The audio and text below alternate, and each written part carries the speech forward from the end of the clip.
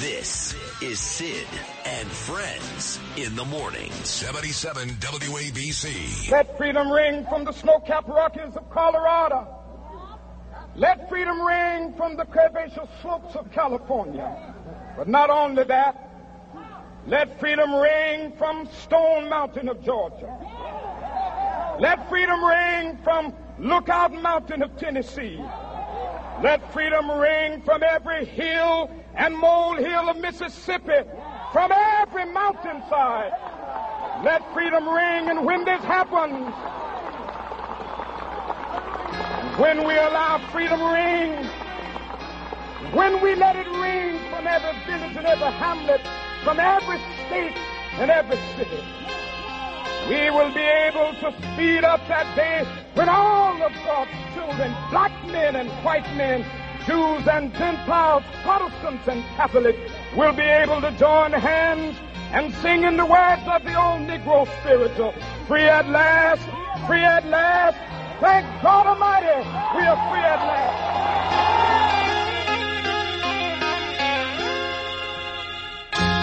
Every time that I look in the mirror, all these lines in my face getting clearer. The past is gone, it went by like dust to dawn. Isn't that the way? Everybody's got the dues in life to pay. Yeah, I know nobody knows where it comes and where it goes. I know everybody says you got to lose to know how to win. Classic Steven Tyler and Aerosmith, Dream On. I had a dream on this MLK Day here in New York and around the country. The late, great Reverend Martin Luther King would have been 95 years old today, but of course he was assassinated back in 1968. April will be 56 years since Dr. King was assassinated. He would have been 95 today, so happy birthday to MLK. We celebrate today. We've had some great guests. We'll have guests all day long. In fact, my next guest will be a guest twice on this station with me, coming up with me next, but also with Katz and Matidis, Katz and Cosby at 5. He is the mayor of New York City. I just saw him, in fact, last Wednesday night. He looked great as always. So here he is, Mayor Eric Adams. Mr. Mayor, good morning. How are you? Good morning. Hey, Sid, how are you? Happy reflective Dr. King Day. The Sunday on my morning radio show, I had the opportunity to sit down and speak with Dr. Clarence B. Jones. He was a legal counsel, strategic advisor, and speechwriter for Dr. King. Vanity Fair called him the man who kept King's secrets. He's now with an organization called Spill the Honey, a foundation dedicated to black-Jewish relationships. And it's just an amazing man. He's over 90 also. And I really enjoyed my conversation with him. Oh, that sounds great. I mean, look, you're African-American, but you get along with everybody. You certainly care about the Jewish people. I could attest to that as a Jew myself. This is such a lame question, Eric. I know it is, but it's obligatory, and everybody is going to ask you this today, so I hate doing it, but I almost have to. And that is, ready for this? How would Dr. King feel today about where we are with race and blah, blah, blah? So let me get it out there so I make everybody happy. Mr. Mayor, how would Dr. King feel today? Well, I don't think that is a blatant question. I think that no different than, as we celebrate other days, Thanksgiving, we say, what are you giving thanks for? Christmas time. What is your reflection on, Jesus Christ? So I think that question is actually a good question because it makes us reflect and it makes us pause for a moment and don't take the holiday or the acknowledgement as just a day off and sort of bring it back and say, okay, where are we right now? So I see it a different way, and I'm glad you asked that. I think it would be troubled by what we're seeing. We're seeing a global shift of human beings that are leaving their their homes because of climate conditions, because of wars, because of violence. I think he would be really troubled by the brutal attack yesterday was 100 days that passed by and hostages are still not released. So I think that he would look at the globe and see that we have made some great strides, and we should be clear on that, because just as we acknowledge the troubling spots, we have to acknowledge the strides, and we've made some great strides here in the city and across the entire globe. But the dream is not realized. We need to actualize that dream that he talked about, and I think we're getting closer. You look at just the interaction relationship that we have. If you go back during the time Dr. King was together, that relationship was not so much a reality. Although Jewish community and the African American community fought side by side during the civil rights era, even when you look at Sid in Mississippi, when many young whites went to Mississippi to fight against racism, over 50% of them were young Jewish students and young Jewish people, And so I think we've made strides, but there's more strides to make. I think that's a very, very fair statement and accurate. I mean, just from a political standpoint, not race, just Wednesday night at the Hunt and Fish Club, there I was on stage. To my right was a young lady, Jen Rajkumar, a Democrat. To my left was a very handsome mayor, also a Democrat. And here I am, a Trump-supporting Republican right in the middle. So and we got along great, and we always get along great. So clearly, whether it's race or color, political preference, we can have that. But I would ask you this, Eric. I know you're friends with Sharpton. I don't like him. Bad guy. All right. He just wants people's money. I don't like him. You like him? That's fine. Is there anybody in the black community today, and don't tell me Al, that compares to King? Is there a Reverend Martin Luther King in the black community today that could explain, to example, black kids who are picking on, Orthodox Jews all over Brooklyn, that's not the right thing to do? Well, you say, your reason for liking or disliking Reverend Sharpton. I've been in intimate settings with Reverend Sharpton throughout the years, and, probably different from the personal the public persona that people show and how it's reported. And I know the depth of his concerns and how much he is really true to the movement. But there are many, many more that don't get the same notoriety or great orators like Dr. King was, that are doing it every day, healing. As I mentioned, Dr. Clarence Jones, his organization, Spill the Honey Foundation, is actually dedicated to that. How do you really remind us of the long relationship that African American and Jewish people have had for so many years? And I think that's a mistake we made. We thought it was going to be an automatic continuation of an understanding of that deep relationship when we did not nurture it. Any relationship, I don't care if it's a marriage, a partnership, you have to constantly nurture that. And that is what I'm calling for in 2024, that we need to nurture those relationships, because you're right. To stand next to Jennifer Rajkumar, whose mother was born in a mud hut in India, and then I'm standing to the right of you. My mom cleaned houses and what she did, and your powerful story that many people I don't think know. We are the American dream. And that room was filled with diversity also. That was not possible years ago. We have to nurture these amazing relationships that we have and allow people to see them. And so what do we disagree? That's what I love about our relationship. You and I would sit down and talk about different policies and, what you believe in. But that's the beauty of America. We're not supposed to agree, but we're not supposed to be disagreeable. Right. And I think that's what's great about this country. In other places, you can't disagree. No, they'll kill you. Yeah, they'll kill you. Exactly. No, listen, I mean, look, the migrant issue, I call the illegal issue, you and I have disagreed quite a bit. I mean, I will say this, okay? You didn't cause this. Joe Biden caused this. And you have been clear, when you blame the federal government, the national government. But here's why I'm going to admit I got upset with you. A couple of weeks ago, you're out there and you publicly support Joe Biden. Eric, I don't get it. You have said time and time again, the federal government, that's being nice.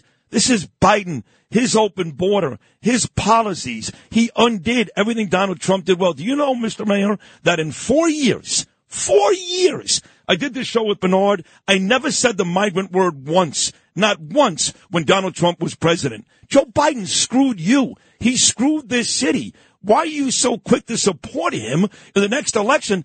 Don't support Trump, that's fine. But Biden, he's the guy that caused all this. Well, I think that if you look at some of the court decisions that were lifted, that were put in place around COVID, the Band-Aid, I would like to say, we placed a Band-Aid on immigration reform under the Trump years. He was able to limit access to the country because of COVID. And that was a Band-Aid. We need real immigration reform. And wait. Hold on. In all fairness, COVID came the last 6 months, Eric, of Trump's presidency. For 3.5 years because of his Remain in Mexico policy and, quite frankly, being a tough guy. Unlike Biden, it wasn't COVID. That came the last 6 months of a 4-year presidency. He had he did have the COVID thing in place. You're right, Title 42. But Remain in Mexico kept these people out of here that had nothing to do with COVID. And we need to look at, those forms of how do you remain in place. And there were examples of that even under this administration. But Sid, what I'm saying is that those were Band-Aids. People were sneaking in across the border at different places. We can't have a Band-Aid approach. Congress and the White House must come up with real immigration reform to address this issue. And no matter who it is, I just cannot subscribe to what I think is anti-American dream. People coming to the country and don't have the right to work. If we're going to parole people in, because people often talk about the illegals, no, we're paroling them in. If we parole people into the country as asylum seekers, we need to expedite it faster. We need to give them the right to work, and we need to have a decompression strategy that it does not impact just local cities and municipalities. When you need mealtime inspiration, it's worth shopping Kroger, where you'll find over 30,000 mouth-watering choices that excite your inner foodie. And no matter what tasty choice you make, you'll enjoy our everyday low prices, plus extra ways to save, like digital coupons worth over $600 each week. You can also save up to $1 off per gallon at the pump with fuel points. More savings and more inspiring flavors make shopping Kroger worth it every time. Kroger, fresh for everyone. Fuel restrictions apply. Well, let's talk about local cities and municipalities, and we'll move off this relatively quickly. But this is the big story. This is, in my opinion, Eric, the issue that's going to get you reelected or not. And that is what happened last week when the city decided to house some of the migrants at Madison High School. Now, I grew up at 2216 Quentin Road, Eric, which is literally 2 blocks away from Madison. My mother went to Madison. 2 of my 3 sisters went to Madison. My family has a rich history there besides, Bernie Sanders and Chuck Schumer, my cousin Norm Coleman. And I know a lot of people right there, Bedford Avenue, Kings Highway, and they were furious. You know that. They're like, what do you mean? My kids have to stay home? We already know from COVID that Zoom doesn't work. Staying home doesn't work. So now the kids got to stay home because my kid's high school is going to house these people who aren't even here legally yet in the first place? What's your answer to them? Well, first, we need to, really end the conversation that they're here illegal. They were paroled into the country. They went through the procedure that the government put in place. So that's the first part of it. They're not illegal. The second part of this, I've been doing this for, over 30 years. And I know this, and I'm sure you know it, how we use school buildings, which are part of community resources. Are we saying if there was a major fire in that community where tenants and housing people were displaced, that we would not open our school building to allow them to be housed? We did it after the fire up in the Bronx. When I first took office in 2022, January, we placed the people in the school building. We do it after building collapse, like we did in the Bronx where the building collapsed a few weeks ago. We placed them in school buildings. Major floodings, major catastrophes. we utilize school buildings, gymnasiums, and auditoriums to stabilize the situation. So we cannot say as a country that if it happens, but the children are migrants, we can allow them to use the same methodologies that we use when we have destabilizing situations. And so to say that that was not the 500 plus students that attend there and their family. And one young girl said it clearly. She said, wait a minute, we did remote learning for a whole year. We can't do it for one day for other children. That is not who we are as a city. It's not who we are as a country. There was nothing unique about the utilization of a school building that we've always used during the course of crises. And they weren't there for 2 days and 3 days. They didn't even stay the entire night because I stayed there that entire night until they decided to return them to the shelters. So they weren't there the whole night. The principal made the call. The principal, we didn't mandate it. She said that I'm not sure if we would be able to get the classrooms open in time. I'd rather the students do remote learning. And you know what else said that was not reported? Other teachers called her and said, can we come and help you with these students? Because there's some of us in the city that see children as children. We don't see them as migrants. We don't see them as those people. We don't see them as aliens. We see children as children. Because the children today are going to be the leaders tomorrow, and they're going to look back on this moment. I am pissed off and angry about what is happening to our city, and I'm blamed. I'm blamed for the buses. I'm blamed because I don't control the borders. I'm blamed because of the resources that's hit it. I'm blamed for that, and I got to take that blame because I'm the mayor of this city, and I got to navigate us through this. But I got to do it with the level of humanity that we did it in Ellis Island, that we did it to the Ukrainian citizens, that we did it with the Afghanian citizens, that we did it with all of us that came to this great country. I got to live up to that expectation. That's not easy. Mayor Eric Adams with me right now. Very honest conversation, Mayor. These 4 centers you picked, Astoria, Manhattan, and Queens, and Brooklyn, Stockton, for the curfew. You know, where I live, you've been to my house, in my neighborhood. It's been an issue, the migrants. There's been issues at Kings Plaza. There have been issues, traffic incidents right on the Flatbush Avenue side of Brooklyn. I had one lady call me last week, Eric. She actually runs the Rockaway Republican Club. Her friend came home one night and found 2 migrants sitting on her couch. Panhandlers and begging. All this is going on right by that bridge, Gil Hodges Bridge, on my side in Queens and right over the bridge in Brooklyn. And those folks don't understand how you came up with the criteria for those 4 centers having a curfew and not any places by us. What was the criteria behind those 4 choices? Well, it was the beginning of a rollout of the process. I believe that we should have curfews just as we have at the other shelters. That's part of our DSS, our regular shelter system. We should not allow people to come all times of the night, and we're going to continue to roll out. Our goal is not to harm communities. I don't know if you recall, I said a few months ago that the visualization of this crisis is going to start to be displayed. We have 168,000 migrants, and probably as we speak, we're going to go over 170. We're getting anywhere from 2,500 to 4,000 a week that are coming into the city. I have no power to stop them because of the laws of this city, state, and country. I have no power on this at all, and that's why we're suing Texas for doing this, but this should not even be happening to El Paso, Brownsville. Any city should not be going through this. Yeah, I mean, that's the point. You naysayers, your detractors say, hey, Eric, give me a break. You're suing Texas. They're getting 10 times the amount that you're getting. Why should they get that? I mean, and you say you don't have the power to do it, but if Abbott is busing out people and DeSantis busts out people, what stops you from turning these buses around and busing out people, getting them out of here? Yeah, different laws in the state, laws that were put in place long before I became mayor. Those laws restrict me from turning over those who commit serious crimes to ICE. The laws don't allow me to do that. The law does not allow me to stop the buses. I cannot stand at the foot of the Lincoln or Holland Tunnel and say, no, a bus can't come in.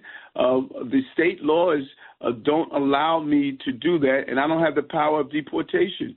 And even what they're doing in Texas, in some cases, it may really deal with a legal issue that are you compelling people to leave. That could be determined to be some form of illegal trafficking.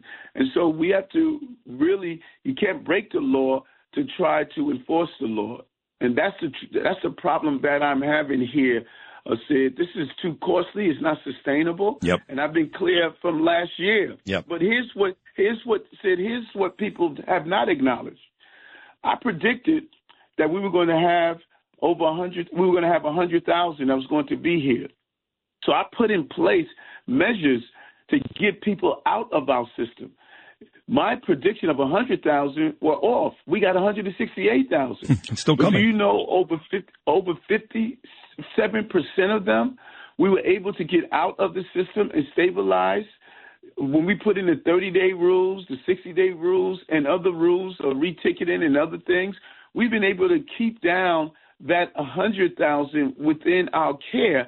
We're able to keep that down, and that was how we were able to get cost savings so we could reverse some of the budgetary cuts we made, like our police and our schools and others, because we were successful in managing this crisis to keep the numbers down. One of the other uglier parts of the city, again, not your fault, is after October the 7th, these pro-Palestinians started to get together, started with that big one in Bay Ridge, 5,000. And I gave you credit the other night, Mr. Mayor, right in front of you. And I meant it. I was very sincere. I love the people you put in place in this city. I'm a big Eddie Caban fan. You know how much I love Michael Kemper. I think he's amazing. I've had other guys on the show from Daughtry to other folks that are in your department. And they did a good job last week. They arrested 334 of these pro-Palestinian ralliers. But the truth is, it's become a blight on this city. And not because I'm Jewish and I think that they're actually out there, on the side of murder, which they are, but it just doesn't look good when you've got 6,000 people standing in front of the Holland Tunnel or blocking the Manhattan Bridge. Is there any plan moving forward to limit what these people have been doing almost on a daily basis? Well, it's far from daily. We've had over 400 and something protests. We had a very peaceful protest that took place last week dealing with the return of the hostages. We had protests in the city all the time. This is a city of protests. The goal is to do it peacefully and not disrupt the way of life of people. And there were roughly last week we had a handful of people on the Brooklyn Bridge, the tunnels. They wanted to disrupt the rush hour.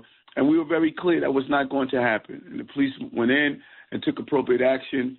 The settlement that took place that allowed people to protest more loosely than it was before was a settlement that the courts ruled on, did not permit people to block bridges and tunnels, and we made sure that people are not going to do that. And when you look at 8.3 million people in this city, the overwhelming number complies with the law and do what is right to do. And so we should not let the numerical minority hijack how well this city is carrying out its business every day. You said, there's 5,000 people in Bay Ridge. That is far from the total number of people who are doing the right thing. I think sometimes we focus on people who are doing the wrong thing, that we ignore the fact that people are doing the right thing. So on the way out, okay, there's a lot of positives too here, Eric. I mean, the crime numbers come back and murders down, shootings are down. To your credit, to your NYPD, doing a terrific job. According to my friends in real estate, Suzanne and Corey, that seemingly is on the way back. You talked just last week right in front of me Wednesday about the tourist numbers being back as well. So as you go into year 3, because you weren't on right after the new year, this is your first appearance in 2024. As you go into year 3 of your stay as mayor, my friend Eric Adams, there are some things going well. There are some things not going very well. What is the biggest obstacle in your way from having an Aaron Judge year number 3? I like that. And when you look at it, really, in the spirit of Dr. King, it's about housing. Housing is crucial to me. Many people think about Dr. King's civil rights journey and don't realize how much he knew the importance of housing. He fought for fair housing, and that's what we're doing. When you look at this administration, you see the success of our housing programs. I mean, we inherited a city where crime was going in the wrong direction, where you saw our economy was in free fall, where you saw COVID was taking over. And now you look at where we are now, and I know people, sometimes it takes a while before what you feel equals to what you felt equals to what you feel. Like you said, crime is down, homicides are down, shooters are down, a double digits. 5 of the 7 major crimes are down. We have more private sector jobs in the history of the city.